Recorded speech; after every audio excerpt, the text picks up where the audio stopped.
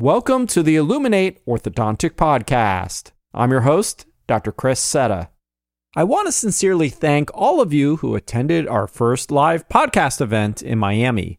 It was an incredible experience recording one of these podcasts in front of an audience. Skylar, Tom, and I were thrilled by the amount of people that came out to support the show. Perhaps we'll do another Illuminate Live in the future. In the meantime, our next two episodes return to the regular format and were recorded at the recent Lightforce Future meeting in Boston. Now, without further ado, we're on to today's episode. I saw all of the new technologies that were coming into orthodontics, the 3D printing, the wire bending, aligners, things like that. And that's when I had my epiphany that this is what I was supposed to do.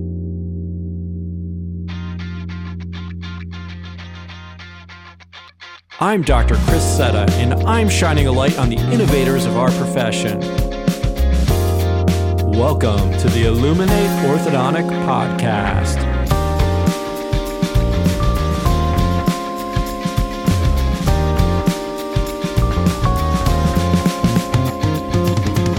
On today's show, my guest is Dr. Chris Bonebreak Jackson. One of my favorite podcasts is a show called How I Built This by Guy Raz. Guy loves to ask how much of an individual's success do they attribute to skill and hard work versus how much they might chalk up to luck. Inevitably, most entrepreneurs ascribe their success to both. Put another way, while we can't change the cards we're dealt, we can certainly control how we play the hand. Today, I'm thrilled to shine a light on an orthodontist innovator who has a fascinating life story that was profiled by the Wall Street Journal. Dr. Chris Bonebreak Jackson was recently announced as the Director of Clinical Affairs for Lightforce. Dr. Jackson has an impressive background that includes orthodontic private practice, research into 3D printing technologies, and orthodontic education. As you'll hear on today's episode, while studying to become a mechanical engineer at MIT, an online poker hobby leads her to become a bond trader on Wall Street well before going all in with Lightforce. Well, welcome to the podcast. How are you today, Chris? I'm doing great. How are you doing? Doing amazing. Why don't you tell everyone where we're at? So we are in a special room inside the Omni Hotel in downtown Boston, where we are having our Lightforce Future Summit. Yeah. 2 days of just amazing speakers on everything from starting with Lightforce and marketing it. And I just did a session on some advanced topics to help get doctors comfortable using Lightforce on all of their cases. It's really an incredible community here, and Boston is a city that's near and dear to my heart because I lived here for 8 years, and we're moving back here in a few weeks as well. Which is incredible. Yeah. So learning a little bit about your life, it seems like all roads lead back to Boston, which I know we're going to dive into. This is my third time moving back to Boston. Wow. It really sucks you back in, huh? Yes. That's funny. I'm from New Jersey originally, and I think I've moved back like 2 or 3 times too. So this is my first Lightforce Future meeting, but this is actually the second one, I believe, right? Yes. You guys have done a phenomenal job so far. We had the first day of speakers, really cool sort of like theater in the round setup. So they had like 4 areas with 4 screens with the stage in the center.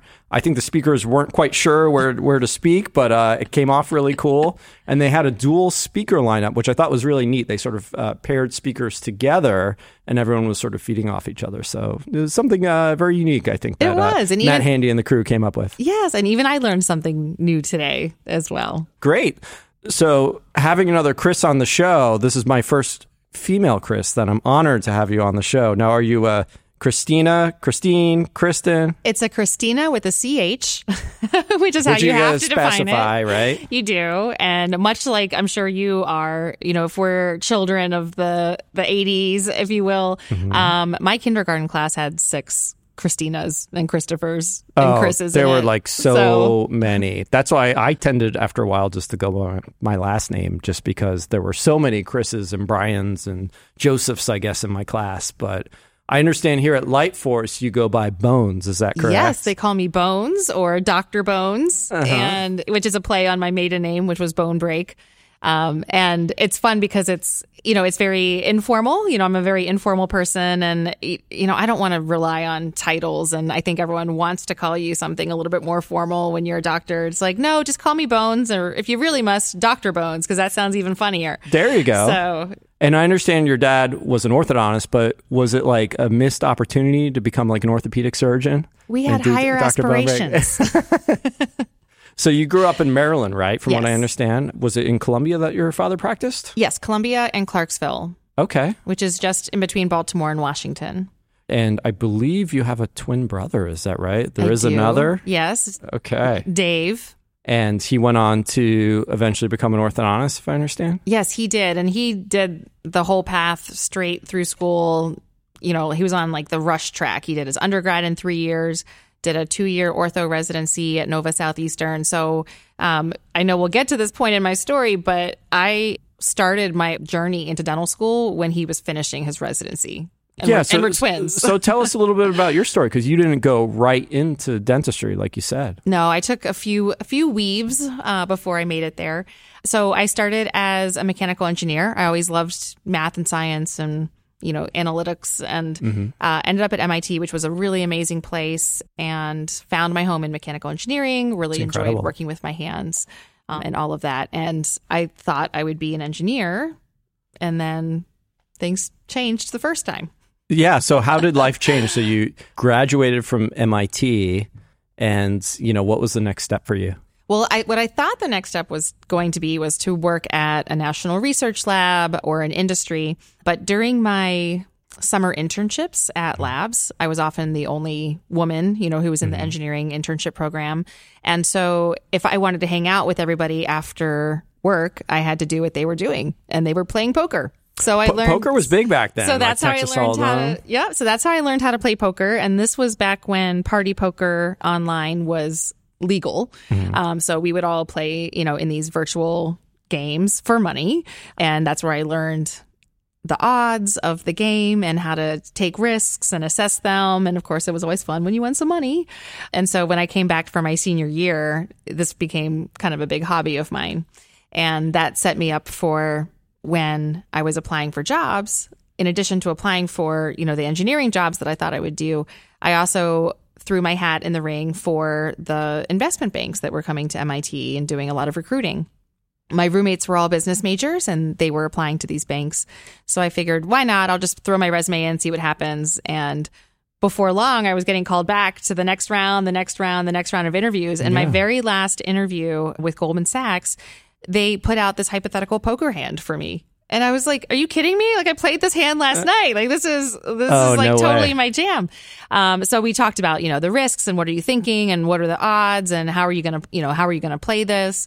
And then, of course, they would ask me some rapid fire math questions that you would have on the bond trading floor, that sort of thing. And so I got the job, as I jokingly call it, my professional gambling career. Yeah. And that's how I became a bond trader. Wow. People always wonder how I got there, and that's you how seem I got super there. smart, but like, could you actually like count cards? So that's for blackjack. Oh, and hello. That's okay. But you know what? Blackjack is not a game I like to play at the casinos, because if you take a card that you're not intended to have and that the next guy was supposed to have, and let's say that card would have gotten him, 21 or something, they get mad at you. So it's not a very team sport game. Did you have a poker nickname? Well, this is an embarrassing question. Oh, okay. Well, she's turning red right now, by the way. So, it goes kind of both ways. So, you have a little avatar that plays at your game, and my AOL Instant Messenger name at the time, we're dating ourselves here. Yeah, right. But it was Tortuga74, because we all had stupid things, right? So that was my poker handle name. But my avatar was always a guy. I always had like a male avatar player. Why'd you have a male avatar? Because they tended to bet more aggressively to push you out of games. Okay. If you were the woman at the table. Gotcha. So if I just wanted everything to be nice and neutral, of course, I don't know what guy would have Tortuga74 as their well, there you poker go. avatar. I don't know. But yeah, so that's how I played, just kind of behind the scenes. So it's really cool. I think that poker sort of led you into that whole world, and I mean, this must have been, what was it, like 2005. Mm-hmm. And so that's when you joined Goldman, was 2005. Yeah. And the whole financial crisis, if I'm remembering my history, I think that started like around 2007 was Lehman Brothers and all that. Mm-hmm. So what was it like being on like Wall Street during that time? It was craziness. Oh my gosh. It was absolutely crazy. I remember, we were all like, reading the headlines, we're watching what's happening, we're seeing what's happening in the market, but we never thought that Lehman Brothers would go bankrupt or that Bear Stearns would be acquired for $2 a share, what have you. And we had a lot of trades that were facing Lehman. And so it was a Sunday afternoon. I was at a Mets game and I get a call from the head of my desk that says, all the traders need to come in because we have to unwind all these trades that we have against Lehman and like figure out who the counterparties are on the other side of these trades and all of these things. And so we all show up like eating a hot dog that I got at the baseball game, and we all show up like in our shorts and T-shirts and baseball caps, like we've never seen each other before, because this is a very professional environment. Like, of course, like you don't ever see someone that casual. And that really kind of struck home to us that, okay, we're in crisis mode now. And we barely left the trading floor. Wow. So, and I think Goldman too was maybe sort of implicated in some ways, right? In somewhat of the subprime mortgage crisis. Oh, I'm sure. I mean, I think all the banks were, and I was not, the bond trading floor that I was with was not related to the mortgage lending that was happening. Yeah. But we had counterparties, the banks that were getting, just put under. So it still affected us greatly. Mm-hmm. And yes, I'm sure that there were plenty of culpable people at all of the banks. Yeah, well, that's a different podcast completely. It's interesting story. Let's take it back to Boston, because from what I read about your story, it was actually like going to, I believe, like an AEO with your dad, right? That planted a seed maybe for you becoming a dentist? No, it definitely was. I had planned to come up for the weekend. The AAO was here in Boston, where I had done my undergrad. And I know that we're on a podcast, so our viewers can't see what we see, but I'm looking at the convention center right now through the windows of our little podcast lounge here. So that's the convention center right there. That's the convention center right wow. there. So that's where I was when I had this experience. So being here and looking right at it makes me feel like I've come full circle. But I was just coming up to hang out with my family. Our birthdays are all around that time. And my brother and I are twins, so we share a birthday, of course. And I just wanted to hang out with everybody. And my brother let me borrow his trade pass, the badge to get on the floor. And so I'm hanging out with Dad, and I just figured I'm going to get my toothbrush supply for the year and whatever so funny, other right? stuff. How people go around and collect all the free stuff. Oh, it's like trick-or-treating. Yeah. And so that was my plan. And I was there, and I saw all of the new technologies that were coming into orthodontics, the 3D printing, the wire bending, aligners, things like that. And that's when I had my epiphany that this is what I was supposed to do. Wow. I can be an engineer. I can help people. I'd always seen how much my dad loved his job, but, I was just kind of a rebel. I was like, no, I'm going to do something else instead. So I was like, okay, well, I guess you were right all along. And my brother helped me figure out what my path would be to apply to dental school, because I still had prerequisites that I needed to take. Yeah, I was going to say you probably and I didn't know classes, I didn't know any of this stuff. So, but the AAO was in May of 2009, and by June I had started my application to dental school. So it was like, if I'm going to do it, I got to do it now. I don't want to wait another year. So I found all the classes I had to take after work. And that must have been crazy, right? At Goldman during the day, trading bonds, and then taking these night classes, like whether it was like Orgo or whatever you had to take, Physics 101.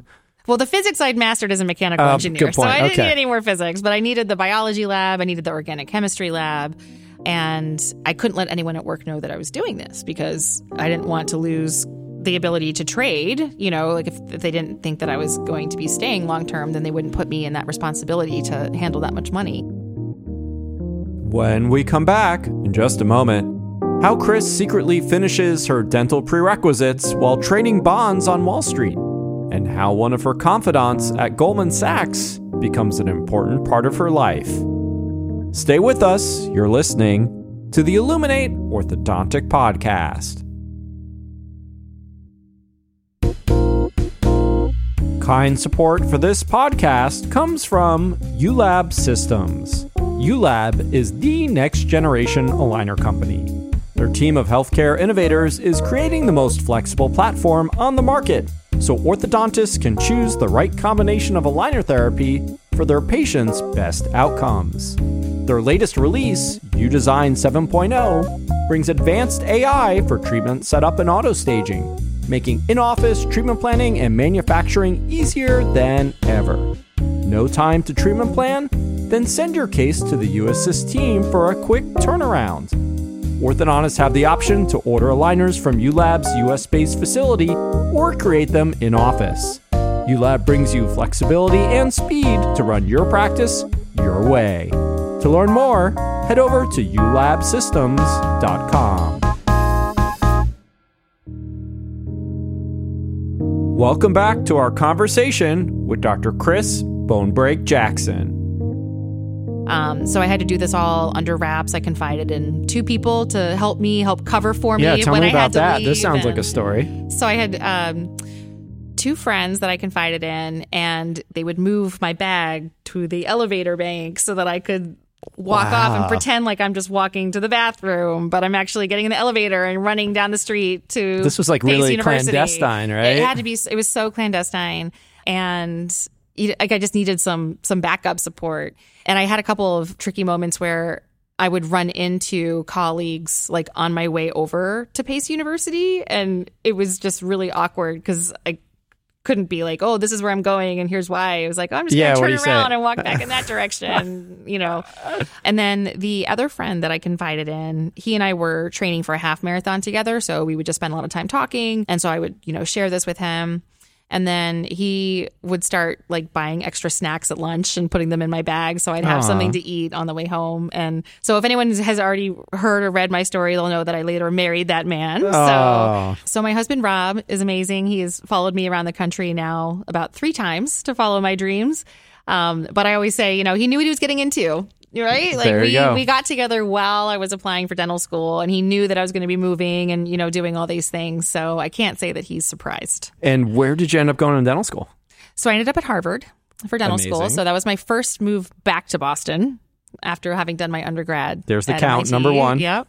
So I was back in Boston, and I had a really terrific time. And one thing that I really enjoyed about being a student again is that I felt like my success was in my own control.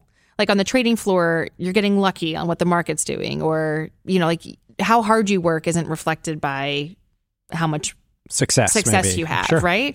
At the end of the day, every day, there was a report that went out to all of management with how much money you made or lost that day. And that's stressful. Like every single day you have this number next to your name and it's either red or black. And so it was really nice to be back in school again. And it's like, oh, if I study really hard for this test, I get a good grade and that feels good. And, and of course you learn more. And so I really enjoyed being back in school, even though I was technically old at that time. Maybe a little older or wiser, if you want to say now it. I realize how young I was, but you like when you've been working for 5 years and you do the math and you're, I'm going to be 34 when I finish all my school again. It feels like it's going to be a long time, but that time's going to go by no matter what. And it did, and more time has gone by since. And where did you do your ortho program? So I ended up at UNC for ortho, which was very fortuitous. I'd always known about ortho at UNC, obviously with Dr. Profit being there and a lot of the amazing research that has come out of UNC. The only reason I really considered applying there is because I have some family in North Carolina. I always thought I would stay in the Northeast. Yeah, okay. So, I was applying to the schools in Boston, all along the East Coast. And my grandmother, who at the time was 94, was living in that area. So I was like, okay, I'll just come down. I can visit my grandmother while I interview. And when I was at UNC, I just realized this is really an amazing place. Like, I think I have to be here. So I really only just applied for that one reason. And then I ended up just loving it. So what do you love the most about UNC? The people. Yeah. It's always about the people, right? And the Carolina blue skies don't hurt. Even though the summers are a little hot. But I think the faculty there is just tremendous. I teamed up with my program director at the time, and we did our research together because he was also an engineer. So to have the opportunity to go there and be with Ching Ko was really amazing. My co-residents were all terrific. And I just like being surrounded by hardworking people that are passionate about what they do. And I found that there. So what was your research in? So I did research in 3D metal printing for orthodontics. Very and cool. This was a way to, kind of get back into my engineering.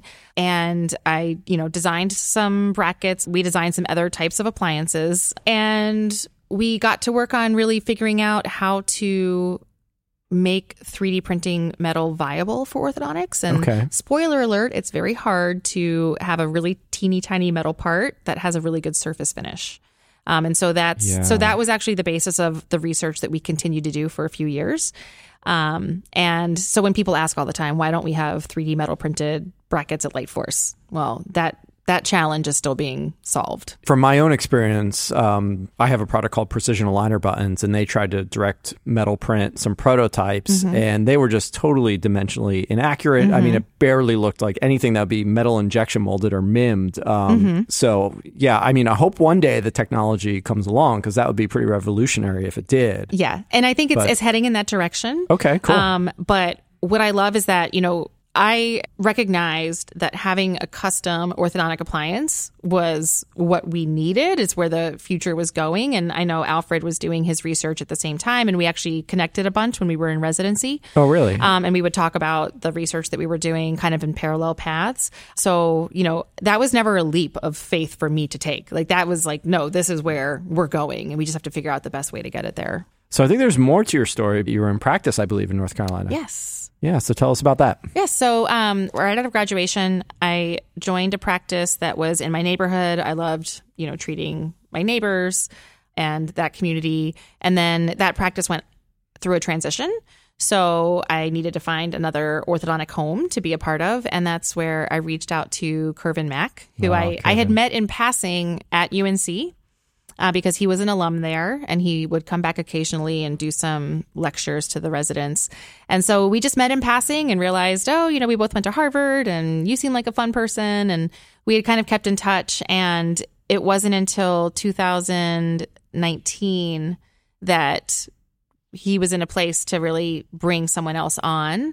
And I'm so lucky that person was me, because we have really had a fun few years together, for sure. That's awesome. And Kervin's such a great guy. Another bass player. I did not know he went to Harvard. I knew he was a pharmacist before he went to dentistry. Yeah, he also has had kind of an interesting path. So, yeah. Oh, that's so cool. So you were, I guess, maybe practicing a couple days a week with Kervin, and then still doing research as well? Yes. Okay. So I was doing research with Ching Ko about 2.5 days a week. And we had a grant from the National Science Foundation. So I was the principal investigator for that. So I had to devote 50% of my time to that. And then I was in practice with Kervin 2 days a week. And then I was teaching at UNC about one day every other week. Oh, wow. So that's like an awesome balance, I guess, right? Of being able to do all those different things. It was so fun. And I got to do all the different things that I really like to do. So honestly, I was like in a really good place. I want to rewind here, I guess, back to Boston, right? I wasn't at the meeting last year, but I guess you were. So what happened there? I know. So I came to the meeting. Of course, the AAO in Boston, again, was supposed to be here, but it was moved to virtual for reasons that we all know.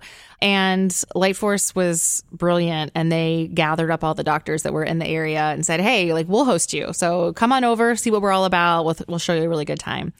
And so I went, and I was so skeptical. I really wanted to not like what they were doing, because I had a similar vision, right? To help bring, 3D printing, customization to orthodontics. And not that we would be competing or anything like that, but it's just well, if I haven't been able to do it so far, have they been able to do it? What's going on here? And so I showed up, and, I was just so blown away by the people, by the company that they'd created. It's wow, this is a real company. I'm hearing all these doctors talking about how much they love using Lightforce. They're not just BSing. They're not paid to be here. I'm not talking about the speakers. I'm just talking about everybody who was in the audience, just had such amazing things to say about it. And so that's when I was like, okay, I just need to get out of my feelings about this, and we need to start using Lightforce. So I came back to Kervin, and I was like, we got to try this. So you hadn't even tried the product? No. You just came to the meeting just to scope it out? Okay. Yeah, I just came to scope it out. And like I said, I wanted to not be impressed. Yeah. But I was. I couldn't. It backfired. It backfired. So I brought it back to Kervin, and he's like, yeah, if you're into it, I'm all in. Let's give it a try. And so we started using it in practice, and then I brought it to my students at UNC, because I really want them to have that digital orthodontics experience. Which is great. And I know that they really enjoy it. And so in the process of becoming more familiar with the execution and the quality of Lightforce, it was okay, this is really cool. I can get behind this. And what I didn't mention is that a year earlier, before Light Force Future, Alfred and I, because we would catch up every now and then and we would chat. And he talked to me about the possibility of moving to Boston and being with Light Force. And I was so he was sort of courting you to So come he had been kind of courting me, but Okay. like we talked about before, I was in a really good place. Like I was working with Corbin. We were having a great time in practice. I was teaching, doing my research. So I was like, nah, I'm good. Plus your family was growing too, and my family's right? growing. Like I have 3 daughters, at that point. And, they're all in school. We have amazing community and neighbors where we are. So I was like, that sounds like fun, but I'm good. So, I'll just catch you later. And then it was after Light Force Future that I started to realize, okay, I could maybe see myself here, but I didn't do anything about that. It wasn't until later that fall that Alfred reached out to me again and was like, let's talk. And I was like, okay, I'm ready to listen now. Yeah. So, and that's how it came to be that we are moving back to Boston again. And that must have just been such an incredibly tough decision because I know how close you are to Curvin. It was the hardest. And that was the main reason why I was really reluctant to. Mm-hmm. And I knew that it was going to be a really sad conversation when I had to tell him that this is a decision I was making and what it would mean for us as a practice. So, but he is so awesome and he's, he'll tell you like he's devastated, but he understands, and he's super supportive. And he's still super supportive. And so he's still like, he's all in on Light Force and getting behind what we're doing. And he's here. He just helped me moderate a session on advanced light planning techniques. And so he's coming along for the ride. I'll put it that way. Yeah. So Chris, we've been hearing about Light Force a lot at this meeting, but what's the technology behind it?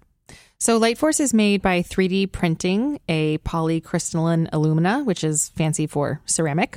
Okay. And what 3D printing allows us to do is to make a different part every time without having the same kind of investment that you would have to make if you were doing something with metal injection molding, which is how brackets are traditionally made.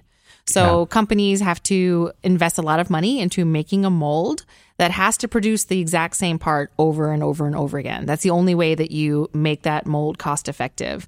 And that's the difference with 3D printing is that we can print something different every single time. So what that means for our patients and our doctors is that we can print a unique bracket for every single tooth. Which is very cool. And let's geek out here for a second. So just describe like the traditional way in orthodontics of metal brackets and metal injection molding and like what's involved with that.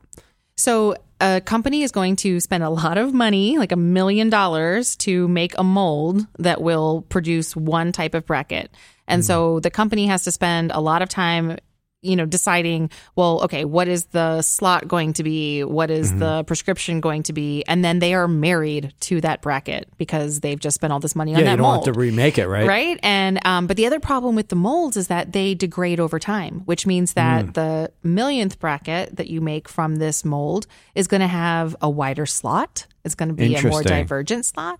And because of the technology, since you have to be able to take these brackets off of the mold, the slots have to be slightly divergent, or else if you had any kind of undercut or if they were too parallel, you wouldn't be able to pull it off the mold. So that is why our brackets have wide slots that are divergent. And then that just reduces the efficiency of our treatments because we're not getting out of our wires what we're putting into them. We're having to overcompensate bends, tips, torques, rotations, what have you, just because of the inaccuracy of the slot. And they're not even uniformly inaccurate. So you can't even know exactly how much it's going to be because they're all different. And there's tolerances to the wires too, right?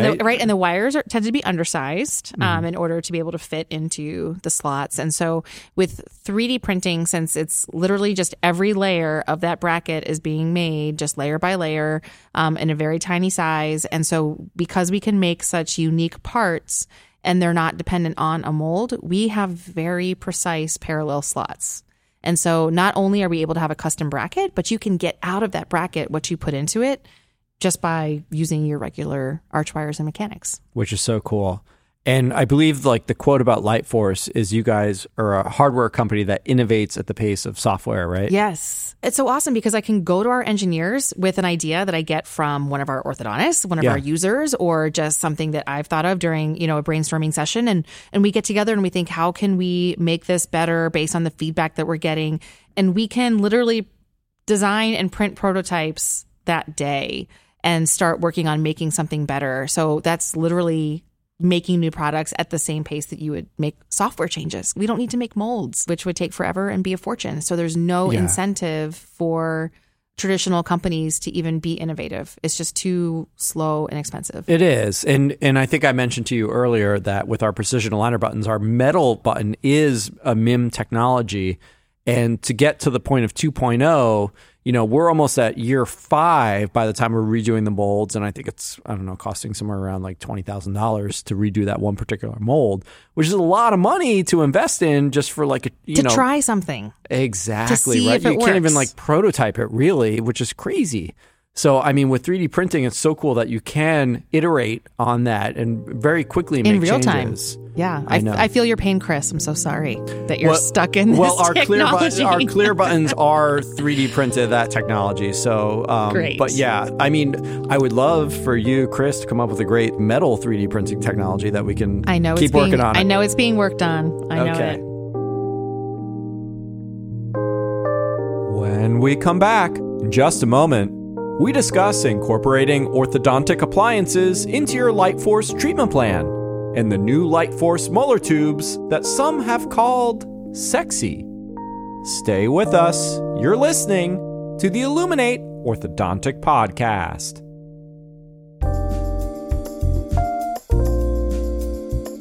Kind support for this podcast comes from 3M Oral Care. Have you heard of the latest innovation from 3M Orthodontics? The all-new 3M Clarity Aligners Flex material features 5 layers of flexibility and excellent force persistence and is suited for movements of rotation and proclination. The new material complements the legacy 3M Clarity Aligners Force material to offer truly customized treatment designs throughout a single treatment plan. And with the 3M Oral Care Portal, advanced treatment design is at your fingertips. To explore how you can start enjoying more choice than ever, or to request a demo, please visit 3m.com/clarityaligners.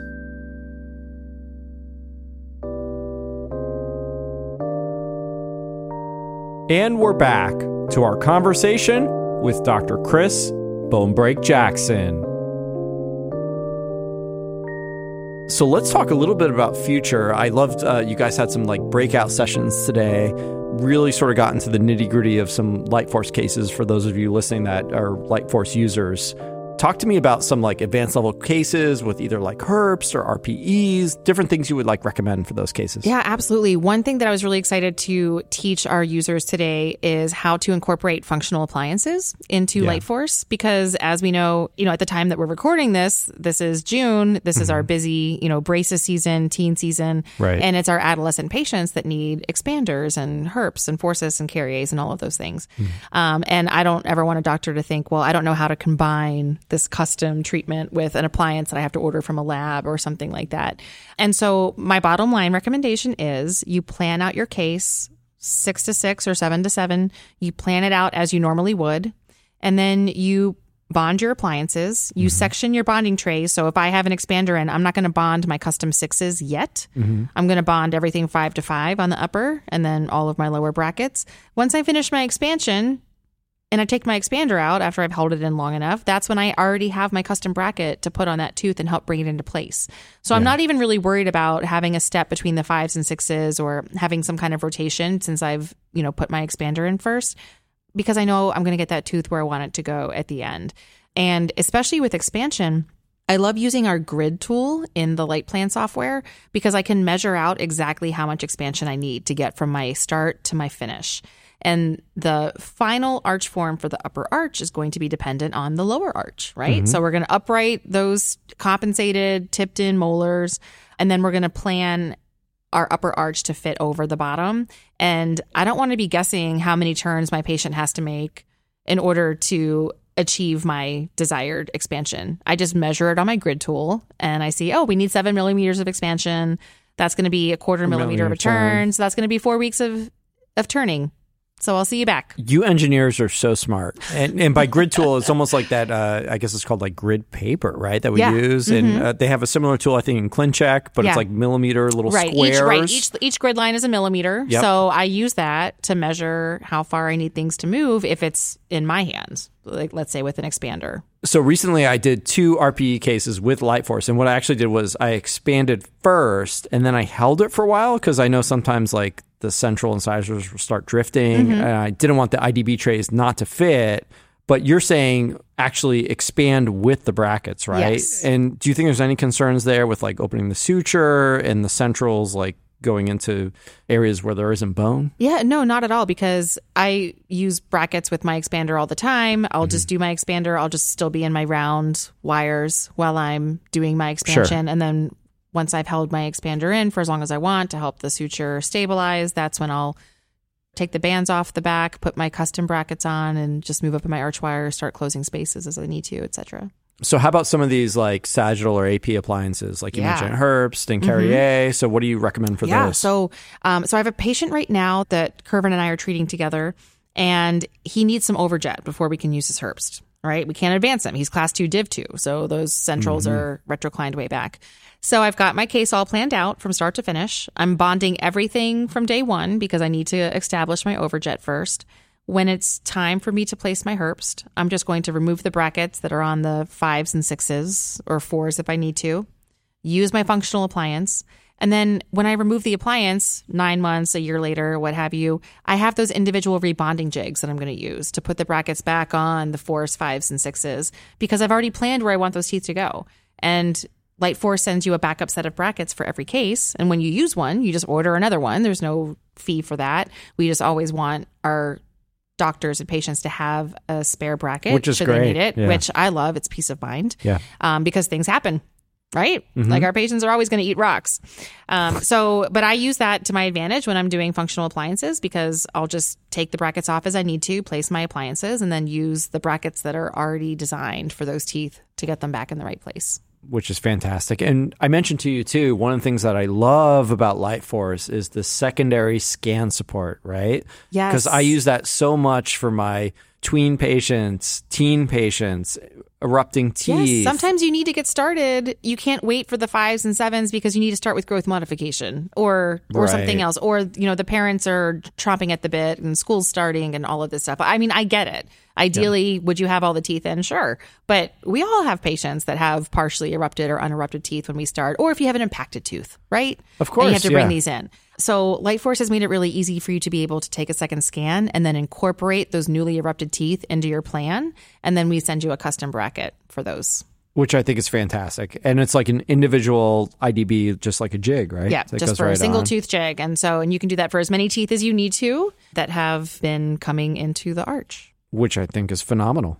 So, Chris, I know with the Light Force 2.0 release, you guys released custom 7s, which I think is pretty awesome. And I think Maz in his talk today called them quote unquote sexy, right? With like just the fit, right? Like if you look at your traditional MIMS buccal tube and how it really fits on a molar, it doesn't really fit that great, but these are pretty impressive. So tell us a little bit about like the technology that went behind developing these 7s. Yeah, so all of our molar tubes are so awesome because I collect images of the funky brackets we make. Do you?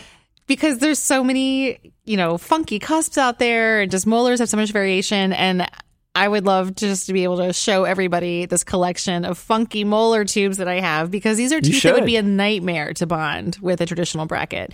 So one of the challenges with getting our 6s and 7s out to market was that we had to really perfect the way that the tubes themselves were manufactured because, of course, that surface of the inside of the tube is critical. And so that's what our engineers spent a lot of time just getting perfect. And we started out with releasing the 6s and we have the 7s in advanced beta right now because we have been working with some different IDB tray delivery techniques and we're getting ready to have that out for everybody very soon. And it's super exciting, not just because they fit so well, but because you can really advanced plan your cases as far as vertical goes. I showed a case today in my light planning seminar. It was our first case with 7s. And this is a case you would not want to treat the 7s on because it was a class 3 open bite tendency. That's our worst nightmare, right? That you throw brackets on these 7s and you open everything up. So it was like, okay, if we can do it with this case, we're good. Like we got it for everybody. And it was amazing to see the kind of control that we had on not just the vertical, but also the torque to be able to get these plunging cusps out of the way and the rotation of the molars. It's just, you can dial it in and you don't have to have a special bracket or put a bend in order to do what you need to do for your 6s and 7s. So it really is a game changer. I agree with Maz. I think these brackets are really sexy. And it really, it completes the whole package, right? They were worth the wait. But at first, I was so hesitant because I'm like, wait, ceramic in the posterior? No way. I actually told them, no, I want the metal brackets in the back. But I think Maz was the one saying it today, his breakage, and I only have done a couple cases with the custom 6s and 7s. Yeah. He said he's had very little to no breakage. Because they fit so well. I mean, that's incredible. Because you don't have these gaps between the bracket and the tooth that are filled in with composite and probably have voids in there. And so they're just much easier to break off. Plus, it's so hard to shine the light under the metal, right? So is the composite fully cured? Right. I mean, that's another And factor. here, the light goes through those brackets for the final cure. So it's really nice. And then, of course, I always ask my doctors to make sure that their patients are not hitting on any brackets in excursive movements as well as just in occlusion. That's a good tip.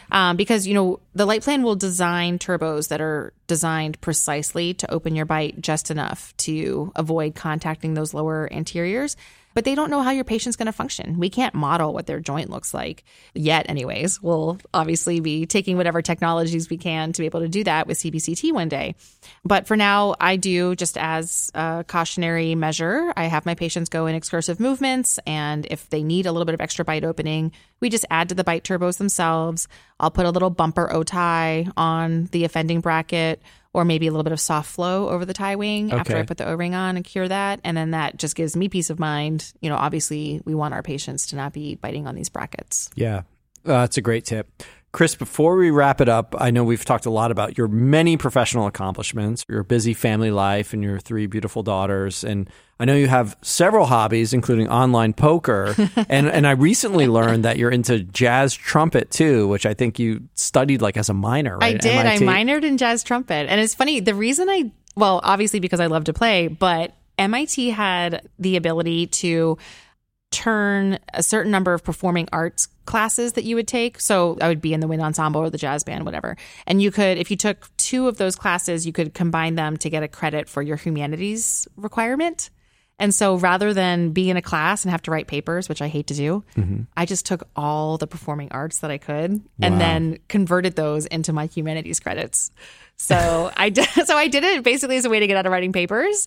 But obviously I love to play, and I've played for a long time. And I was just back at MIT in March and was able to play in my alumni jazz band. So it was fun to be back on stage. I don't think of MIT having a jazz band, but from what I understand, I'm a musician, but I'm much more of a creative. I'm not good at math, but I understand people that are really good at math, just understand music theory. There's a big correlation. There really is. And I think that really helped me to be able to understand intervals and be able to improvise and play. So. Do you have a favorite jazz trumpeter or, Well, naturally, Miles Davis is my favorite. The birth of the cool. Who doesn't like Miles Davis, I know, right? No, it's so easy.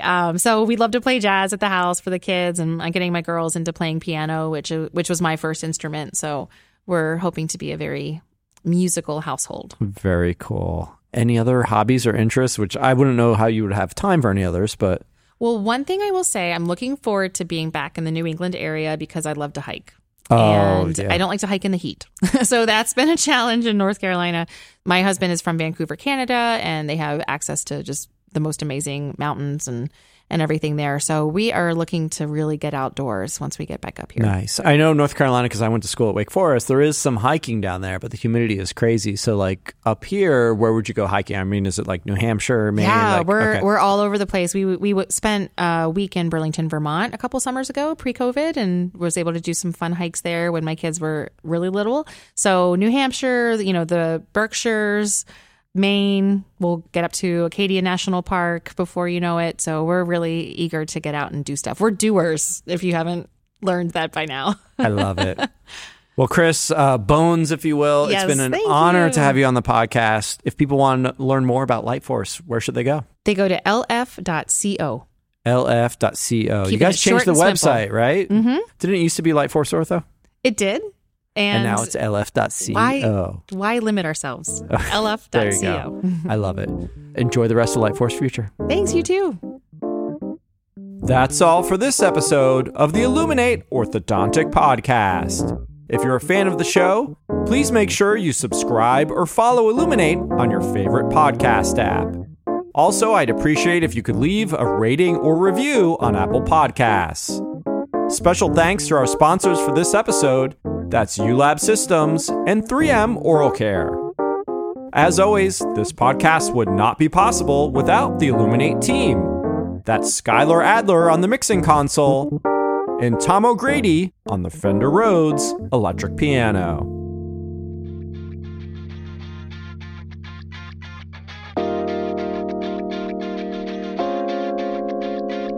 Thanks so much for listening to the Illuminate Orthodontic Podcast. To hear exclusive outtakes, suggest a guest, or sponsor an episode, head over to illuminateorthopodcast.com. Until next time, this is Dr. Chris Setta signing off.